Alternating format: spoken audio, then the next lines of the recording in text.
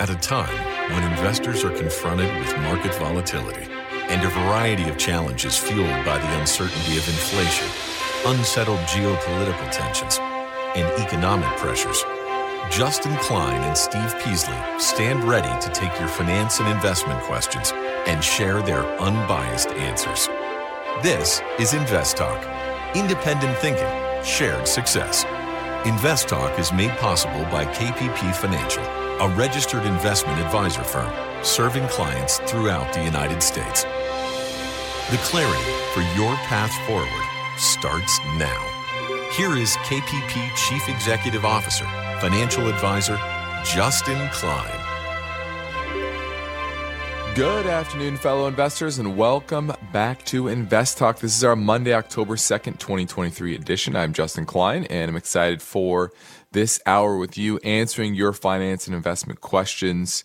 And we're going to do that with a very straightforward mix of educational content as well as actionable ideas for you to think about, maybe implement in your portfolio, depending on your situation, where you're starting from, where you're going, etc. So our mind today is about giving you that unbiased perspective developed with over 20 plus years of investment experience. I'm going to go into the market performance in a little bit. I'm going to run down some show topics.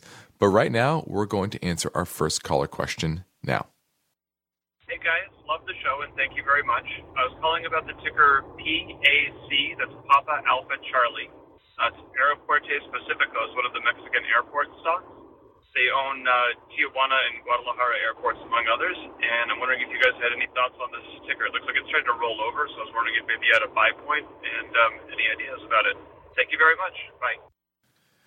All right, looking at PAC, I'm not going to try to pronounce the name, but yes, this is a Mexican airport operator, and they have airports in Guadalajara, Tijuana, Puerto Vallarta, San Jose del Cabo, Montego Bay, Hermosillo, and among other Mexican cities. And this was a good way to play the development and the growth of the Mexican economy, in my mind. You know, the more income growth there will be within Mexico, that means more Mexican citizens can travel. That will improve their revenue, as well as more shipments coming into those airports, right, buying physical goods, and then development of various cities. That's certainly going to help them as well. And I've talked about more regionalization of supply chains, and Mexico is going to be a big beneficiary of that. So I like what you're looking at. Now, this is in a decent downtrend as of now, near term, but longer term, go zoom out to a weekly chart, and this is in an uptrend. And it is near some major support around the 100-week moving average, which is around $160 per share. Now we're at $166. So we're not quite there yet, but pretty darn close. And this has a nice 5.5% dividend yield. Its revenue growth is very solid. And it's trading at a mid-teens multiple, which is fine considering its level of growth. Now, obviously, there are geopolitical concerns. We obviously have the cartel issues in Mexico. So that's always something to take into account. But this is a solid balance sheet. It's trading at modest multiples, and it has pulled back to support. So overall, I'm going to give this one a thumbs up. That is PAC. PAC is the symbol. All right. Now, we have a lot of ground to cover. We have 45 minutes to do it, and we're going to focus on a few things. One is how a recession might be coming and what a defensive strategy might look like. Some analysts are saying the recession is inevitable, and in that kind of environment, investors should be playing defense. So we're going to touch on that. How accurate is this analysis, and what should you do about it? Okay. We're also going to touch on fiscal dominance. Fiscal dominance, this is a big change in even the most monetary policy circles.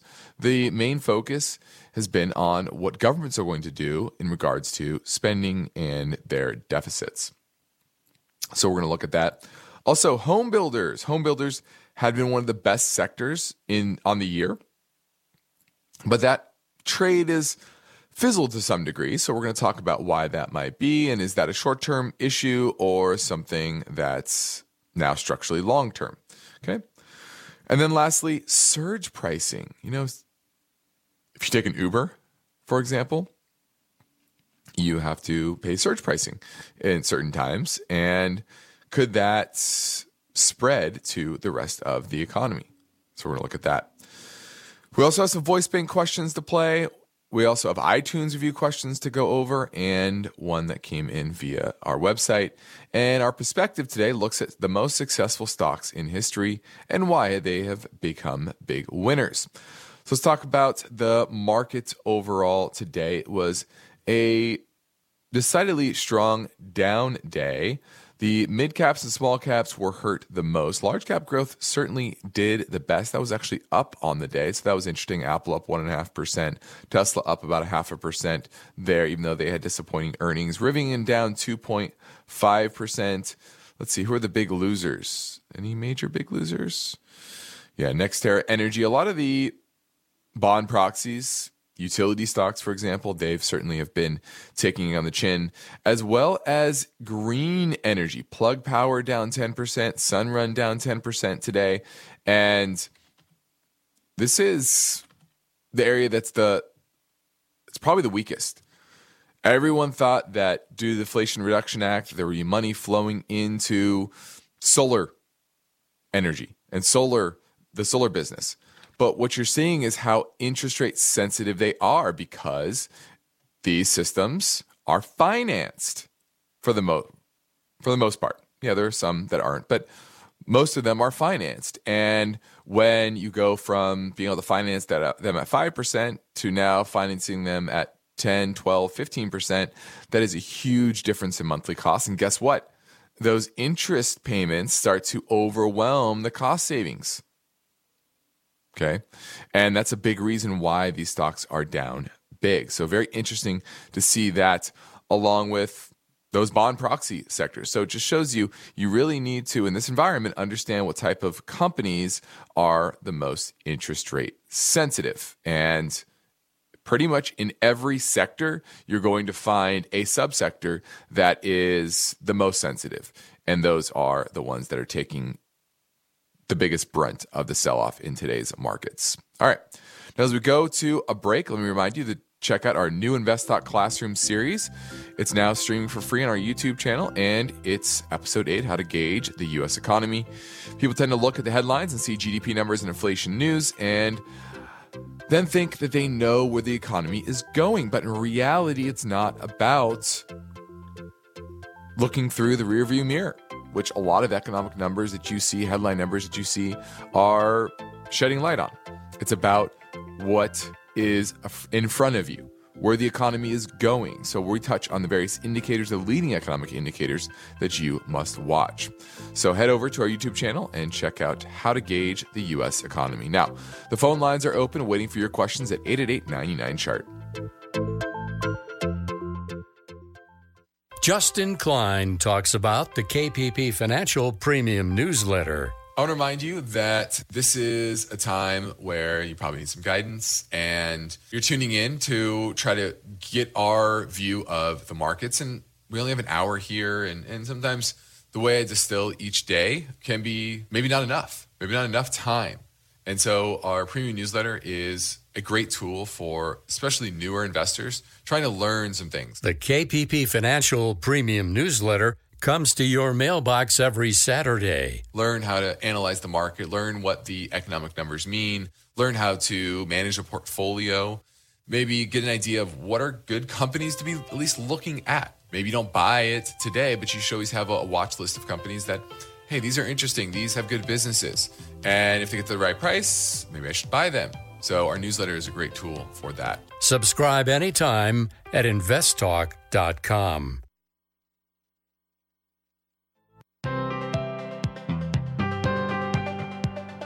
The stock market is constantly changing, and serious investors know that they need to modify their portfolio assets to fit the times. And now, with more than 50 million downloads, Justin Klein and Steve Peasley reaffirm their commitment to providing unbiased finance and investment guidance here on Invest Talk. 888-99-CHART. Now, our main focus point today touches on the coming recession. Now, a recession is always coming. There's always a recession, I guess you could say, around the corner. Depends on how far around the corner you're talking about. And there are a lot of analysts that are saying that is creeping up. And I would say for the first time in a while, I kind of agree. That a recession is likely, very likely, in 2024. Very likely. Now, I went into this year saying that later in the year, which, was at least 6 months out, that we have a decent chance of going to a recession because of the lag effect of monetary policy. But as the year has gone on, you've kind of had multiple factors that have continued to push that off. And a lot of it has to do with really discovering the new environment that is a bit different than we have experienced before. And that new environment is being able to earn money on your cash. Consumer balance sheets being very robust and healthy. Maybe not government balance sheets, but consumer balance sheets. And then you have demographics, where the labor force is shrinking. And that is a challenge for businesses. It makes it harder to lay off workers, harder to give smaller bonuses and raises. And all of those factors keep the consumer relatively afloat. And thus, it's been pushed off, continues to be pushed off. But we all know at some point, the dam will break. But there's been a lot of mud and cement to put on that dam to keep it together for a while. But the pressure of those higher rates continue. And they continue to build because of that lag effect of monetary policy. Now, this analyst talks about how they recommend conservative assets like cash. And frankly, I think short-term bonds are not necessarily a bad idea for a good portion of the portfolio.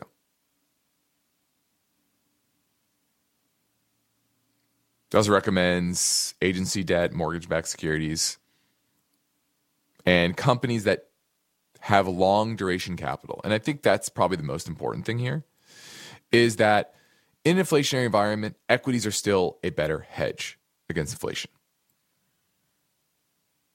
But that's only the case for companies that aren't overly indebted, that are subject to higher interest rate payments and refinancing, and those that have, say, harder assets that tend to go up with inflation. Think of energy, basic materials. And so I always think of these with nuance, these recessions with nuance. What does this recession mean compared to previous recessions? This is not '08. The consumer balance sheet in '08 was horrible. Horrible. Why? Because people were leveraging up to buy homes they couldn't afford. Now, people are not very levered with homes they can afford with locked-in low rates. In '08, it was a lot of adjustable rate mortgages. That's when the ARMs became popular.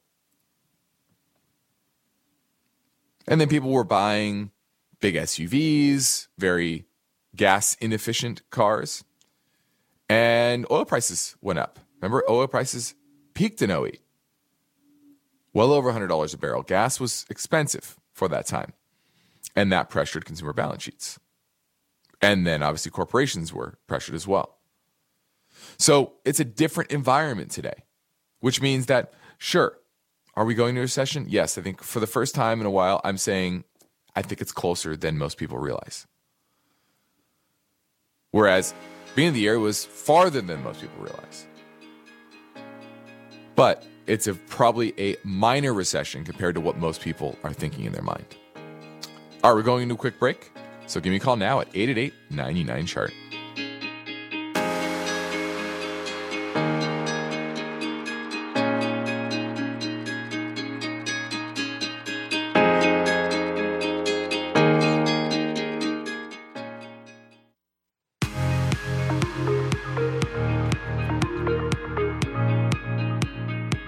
Everybody wants a secure financial future, but getting there takes strategy, discipline, and the right information. That means you'll have finance and investment questions. Justin Klein is ready to provide his unbiased answers. So don't forget to call Invest Talk, 888-99-CHART. Let's go to New York, talk with James, looking at Next Era Energy. You own it or looking to buy it? I own it. I've owned it for some time.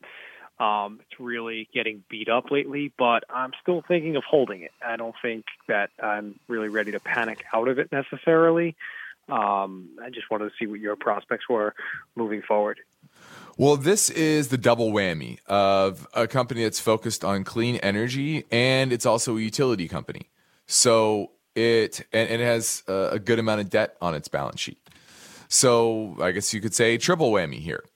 And that's the issue, and that's why this is plummeting. It has about $72 billion in long-term debt, about $90 billion, $91 billion in total net debt on its balance sheet. And it is down big. It peaked out at the end of 2021 around $93 per share. Now we're at 52. And it's had a big leg lower as of late. Now, I will say this is pretty high volume over the past week or so, which tells me there's probably a near-term bounce. But this is a bounce I would sell. Like I said, triple whammy.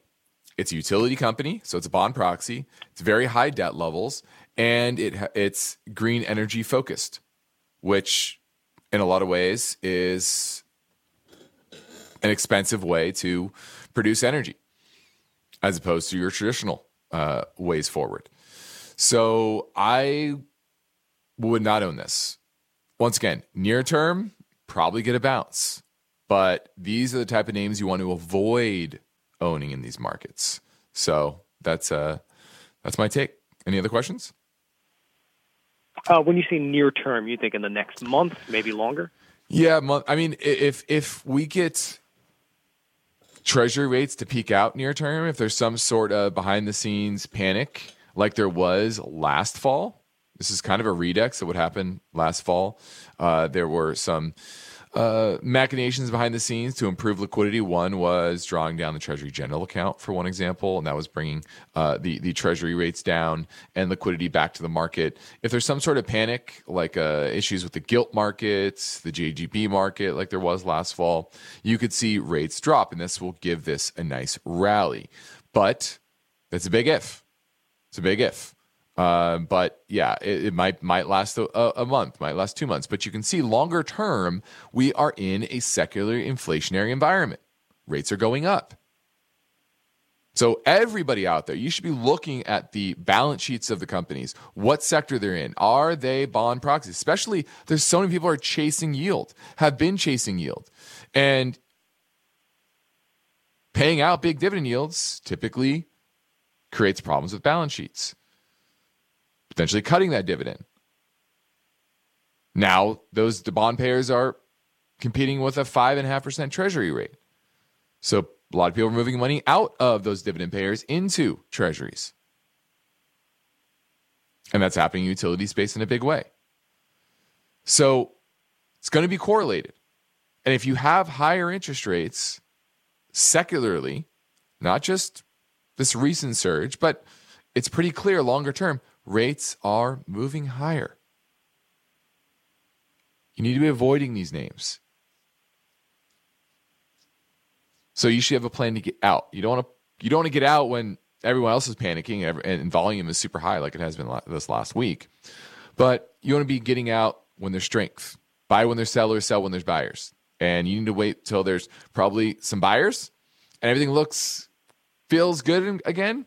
That's when you want to be getting out, because you need to focus on the longer term trends that are happening within the broad markets. Thanks for the call. Now, from time to time, we receive Invest Talk questions via our website. And this one came in from Mr. Barnes. He says, Justin, I'm getting almost 6% with T-bills, so why would anyone want to invest in stocks in this uncertain market? How does the government pay down the debt? Do they issue more T-bills at higher rates and that way can amortize debt away?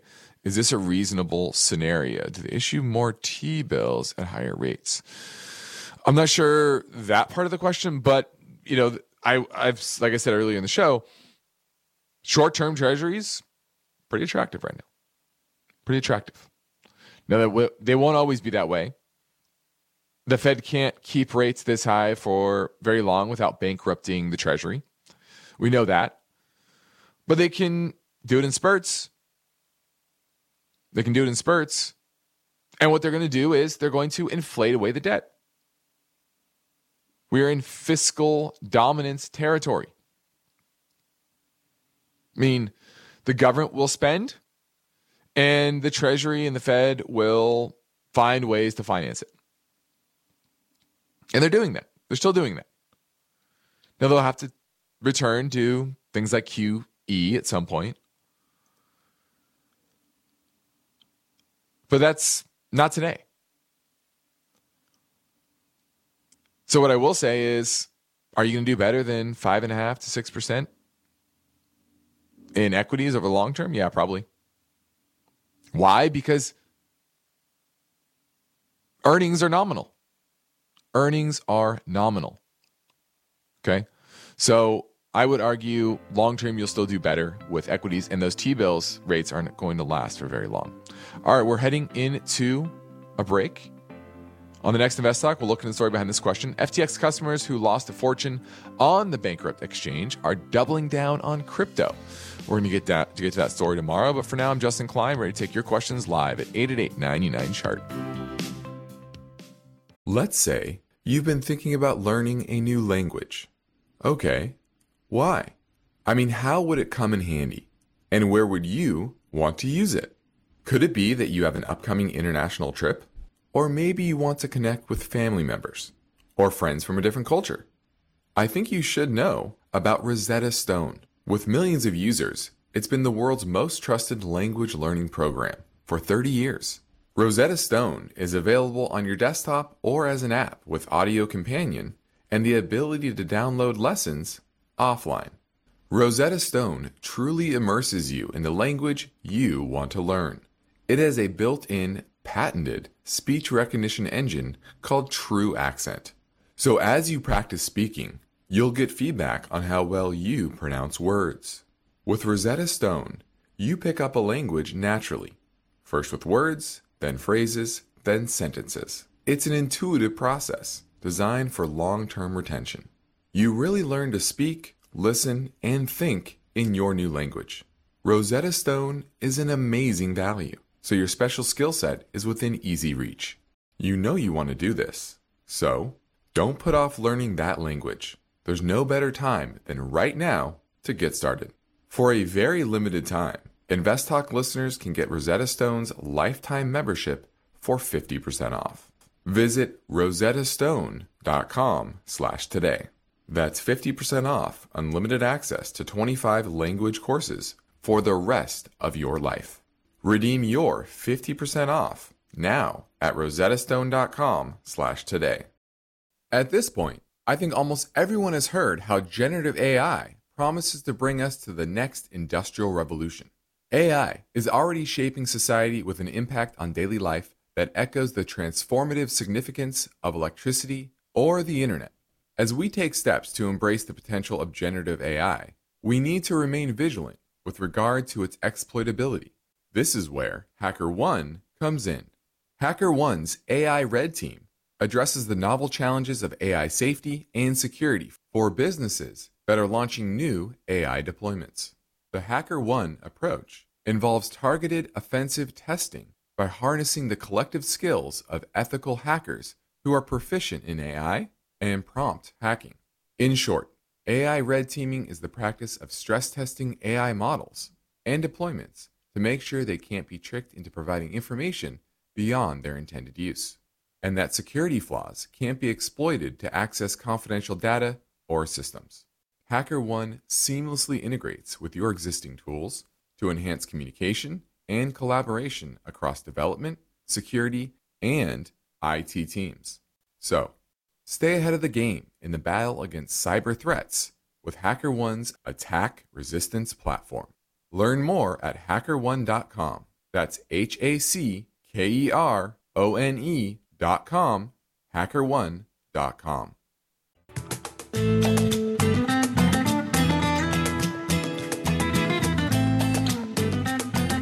Every Invest Talk podcast is made better by your questions. So don't forget to call. And if you've never called, Justin and Steve are waiting now for your finance and investment questions. Invest Talk, 888-99-CHART. Hey, Steve and Justin. Tom from Philadelphia here. I wanted to call with regards to bonds and T-bills. I want to know if they are liquid, as in if I buy a 3 to 5 year and after 2 years I want to cash out, can I sell that bond? And part B of that, if so, the other day, Justin, you said that you recommend a 6-month to 4 year shorter duration bond. But if they are liquid and can sell or are able to sell, wouldn't a longer, like a 15-year bond be more advantageous since you can collect the coupon and interest and until maturity, but have such a long horizon to sell? Just something I was thinking about and wanted to get your guys' thoughts on it. Thank you so much for what you guys do. I appreciate it. Bye-bye. Well, what you're asking is very straightforward. Treasuries are the most liquid bonds, and I could argue the most liquid assets in the world. They're extremely liquid. So, yes, you can sell them with very small spreads, typically pennies, sometimes half a penny. And yeah, you can go sell them. Now, other bonds, if you buy mortgage-backed securities, you buy corporates, they're less liquid, but as long as they are widely traded, then they tend to be pretty liquid, and you don't have to take too much of a haircut if you want to sell them. I would not go longer. I would not go 15-year bonds. The longer the bond doesn't make it any more or less liquid. In fact, I could argue in this environment, longer terms would make them probably slightly less liquid, because if longer term bonds prices are going down, less and less people would be probably interested in them. But still, they're very liquid. So that would be the only caveat. Focus more, if you're buying treasuries, focus more on duration. That's going to be the most important factor you are going to consider, not liquidity. Obviously, the yields are the yields. That's what you're going to get there. Credit risk isn't a thing, but the duration risk is, and you need to be focused on that. Thanks for the call. Let's go talk to Mike. He is in New Hampshire. Wants to talk about CPG, which is Crescent Point Energy. You own it or looking to buy it? Yeah, hey, Justin. I'm currently looking to buy it. I did own it. I actually got in it at $6 a while ago on a dip and put just a sell order in at $8. And that trade had been executed a bit ago, and I was almost a little bit bummed that I'd sold it. And now on a little bit of a dip below that now. So I was wondering if you thought it was a good energy play to get back into, or there's better deals elsewhere. All right, this is Crescent Point Energy. This is an independent E&P company in Western Canada and the United States. Fairly small in the energy space, about a $4.7 billion $4.27 billion market cap, and modest debt on its balance sheet, but nothing too crazy. Let's see. Return on equity is at 6%. That's kind of low in this environment. That worries me just a bit. What else do I have here? The technicals are fine. It has pulled back as of late with the rest of the energy space, but nothing too worrisome. Technicals are still fine. Let's see the dividend yield. Dividend yield about 3.8%. That's fine. The payout ratio is at about 57%. Cash dividend payout ratio is only 23%. So both of those are relatively in line. Shares outstanding, what have they been doing? They've been buying back shares as of late. That's good. I have no problem with this, frankly. Now, the question will be, where is that support level? Let me give you that number.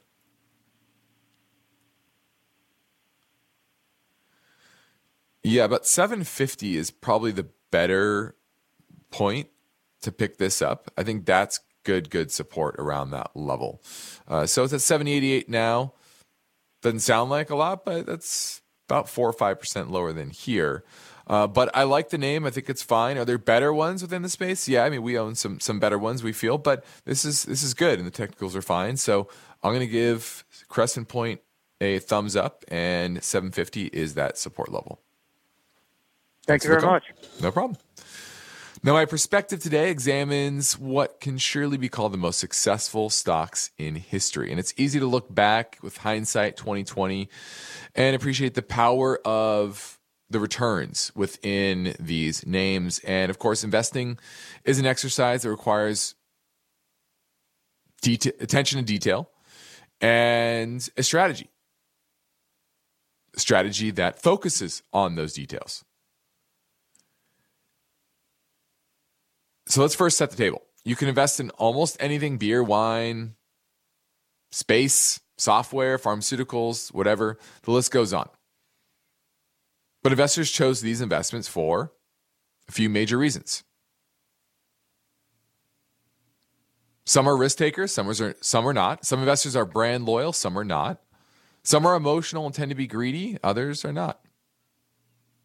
The list goes of investing motivations go on. But one thing's for sure is that all companies go up and down, but your goal is to find the ones that go up consistently more than they go down consistently. And when you hit the big scores, that's really where the major returns come from. Is when you can find maybe just a handful of names that are not, don't just go up 20, 30, 40%, which sounds great, but talking about hundreds of percent over reasonable amounts of time. Let's go to example number one. Coca-Cola became one of the best performing stocks of all time because of some competitive advantages it created. First off, it's one of the most recognized brands in the world, mainly because of smart advertising. And it was kind of the first mover, right, within the cola space. And they used their strategy of building that brand and building other brands as well, like Sprite and Fanta. And then most recently, vitamin water. And then once they had enough brands, they also built out distribution. That was global. They could buy smaller brands and put that into their distribution network. And so the lesson from Coca-Cola is smart advertising can build strong brands, and then distribution is equally as valuable as those brands. It's an underappreciated competitive advantage that a lot of companies leverage in order to have consistent high profitability over a long period of time. All right, example number two, Altria, obviously the parent company of Marlboro. They spun off Philip Morris. Now, Marlboro is by far the most popular cigarette brand in the world. Sold 472 trillion cigarettes just last year. Its biggest competitor, Lucky Strike, owned by British American Tobacco, that sold 107 trillion. In the U.S. alone, Marlboro sales are greater than those of the most prominent competitor brands combined. Think about that. And this has been the best stock in the market over the past 50 years, including reinvested dividends. A dollar invested in Altria in 1968 would have turned into $6,638 by 2015. That's a 663,700% total return, or 20.6% annualized. And even though smoking rates have gone down, the company continues to raise its prices and maintain its profitability. All right, next, Amazon.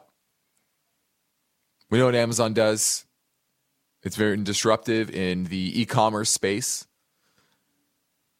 And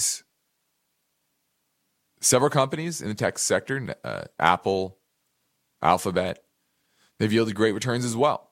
So it's about building a network effect. They've done that with Prime. And instilling the value props that they will bring to their customers. Now, they are in a fight with the government, with the regulators. So this competitive advantage they built could be torn down. So this is an example of, hey, you can build a brand, but you can lose it overnight just as easily. So just looking at these three names and saying, oh, I want to buy those names, it's not the way you invest. It's not just saying these were the best and these are going to be the best, because I almost guarantee you they won't be. Over the next 50 years, it's unlikely that these will be the three names that will do the best. Now, they can do great, can do very well, but it's about which ones will maintain those competitive advantages. Now, I'd say Amazon's best competitive advantage is their distribution network, going back to distribution, being able to deliver things on time in a short period of time.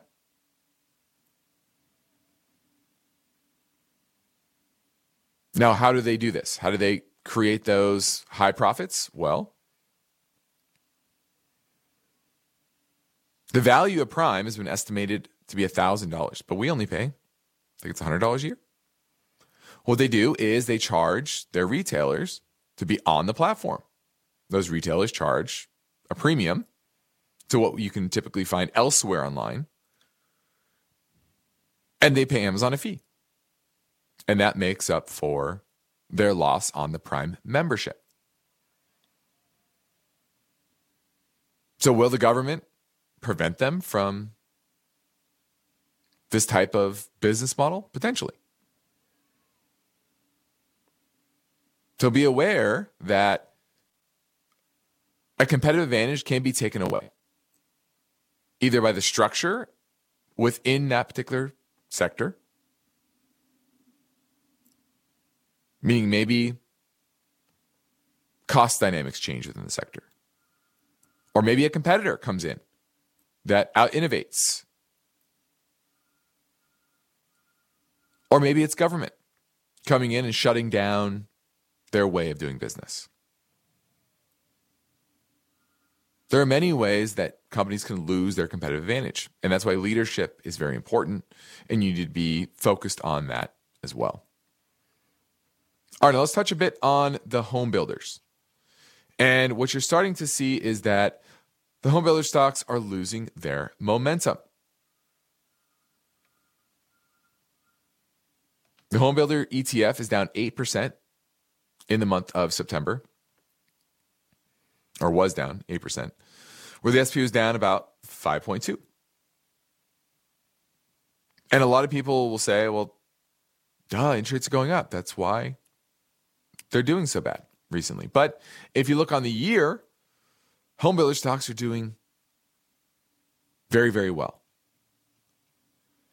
In fact, some of the largest companies, Pulte's up 61%, Toll Brothers at 47%, KB Homes 44%, and the SP is only up about 9 or 10.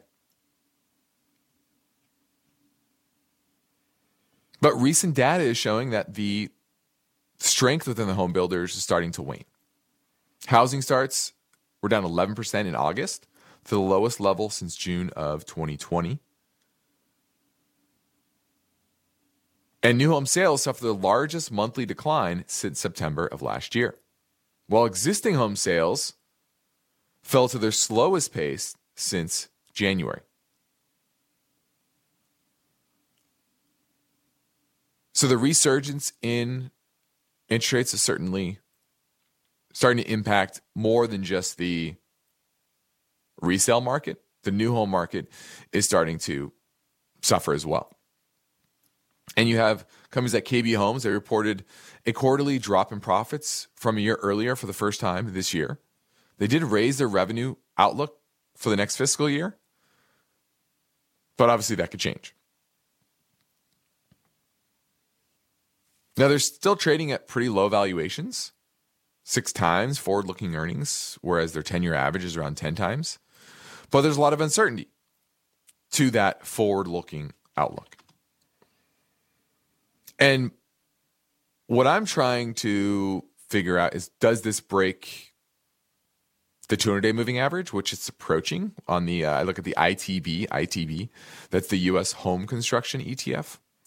That's going to give you a pure look at what's happening within those particular companies. And does this say anything about the future of the jobs market? Because that's the main thing I think that will break the new home market. Because if people have jobs and these large home builders are able to offer lower rates, maybe 5% mortgages, which many of them can, by buying down the rates, buying points basically on these mortgages, and offer a 5.5% mortgage rate versus what they're getting in the market at 7.5% in the resale home market. And that's what's kept them afloat, kept their margins and their market share of home sales to double what it historically is.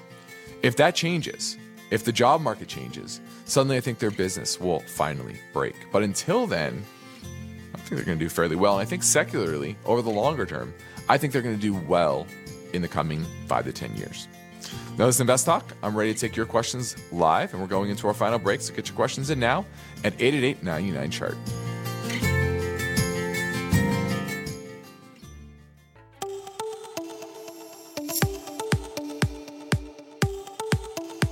One of the most rewarding things I do each weekday is host the Invest Talk podcast. I truly enjoy helping investors, and I know that every question counts and every answer I provide will be unbiased. You, the caller, get to chart the course for each Invest Talk podcast. Call with your questions anytime, day or night, 888-99-CHART. Now, when people take the time to leave an Invest Talk podcast review on iTunes, I'd like to thank them for the courtesy by getting to their questions quickly. The Puma 51 says, was curious about how you feel about WTI right now. Seems like it found some support, and I picked some more shares at around $4. All right, this is W&T Offshore. WTI is the symbol. They are engaged in the exploration and production of oil and natural gas, primarily in the Gulf of Mexico. So offshore oil driller. And I think the simple answer is here, why? Why this one? There are other, I'm thinking RIG, it's the largest, Transocean, $6 billion market cap there. And that one's relative strength is 98. WTI's relative strength is 26. Why is it performing so poorly? I don't get it. It does have a ton of debt on its balance sheet compared to its market cap. And free cash flow looks to be falling from $282 million as of the first quarter to latest quarter of $99 million. I don't like that. So no, yes, it's at support, but it's consolidating at support. I don't know why you want to look at this versus some of the other offshore oil drillers. I think you can find much better within the oil sector. Thanks for the call. Now let's touch a bit on fiscal dominance. And obviously, Jackson Hole Symposium in the end of August is typically focused on monetary policy. It's all about the Federal Reserve. But the most talked about session at that gathering was actually by an academic discussing debt. And this is from the University of California at Berkeley's Professor Barry Eichengreen. And he talked about how huge public debts are piling up. They piled up during the pandemic. And that these debts are not going to decline in the foreseeable future. So it's all going to be about how governments handle these high debt levels while at the same time spending on more specific projects to manage the economy more directly. And that's one main argument for fiscal dominance is, monetary policy is a blunt tool. You raise interest rates, lower interest rates, mainly to focus on demand. That's what they're trying to do, raise and lower demand. But we all know there's two sides of it. There's supply and demand. So raising and lowering interest rates can also affect supply as well. So it's a difficult tool to manage the economy with. Whereas if you're spending money on specific projects, you can use more of a scalpel as opposed to a hammer. Monetary policy is a hammer. Fiscal policy, if used effectively, can be a scalpel. And so transitioning to a different energy economy, dealing with rising geopolitical tensions, this is all a recipe for really fiscal activism. Government spending more and taking a more prominent role in managing the economic cycle. But they're doing this with rising borrowing costs. And so it's going to be about also taxing efficiently as well. So how politically expedient will it be to tax the younger workers to pay for health care and benefits, like Social Security benefits for older workers? I think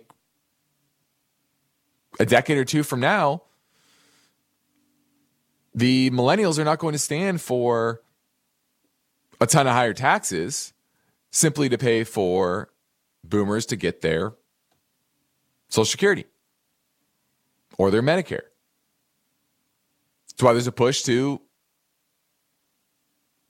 negotiate on Medicare drug prices. And that's already moving forward. And that's the trend that you're going to see, is that there's going to be a battle. And they're going to do things in the near term that will solve problems, but unlikely unless there's a major calamity within the debt markets. It's unlikely they're going to really get the fiscal house in order. But it'll be about inflating the debt away by spending, creating that inflation that will, over probably many decades, whittle the debt levels down if it's done right, if they're spending that money effectively and efficiently. And that's going to be the big question going forward. Can they? Will they? All right, I'm Justin Klein. This completes another Invest Talk program. Steve Peasley and I thank you for listening, and we encourage you to tell your friends and family about our free podcast downloads, which you can find anytime at iTunes, Spotify, or Google Play. And be sure to rate and review on iTunes as well. We've now achieved more than 56 million downloads since it all began. Crazy. Just keeps on climbing thanks to you. Independent thinking, shared success. This is Invest Talk. Good night. Invest Talk is a trademark of KPP Financial. Because of the nature of the interactive dialogue inherent in the format of this program, it's important for the listener to understand that not all comments made will apply to them. Specifically, nothing said shall be taken to be investment advice, or shall statements on this program be considered an offer to buy or sell security. Because such advice is rendered solely on an individual basis and at times will require that the investor review a prospectus before investing. Invest Talk is a copyrighted program of Klein, Pavlis, and Peasley Financial, a registered investment advisor firm which retains all rights.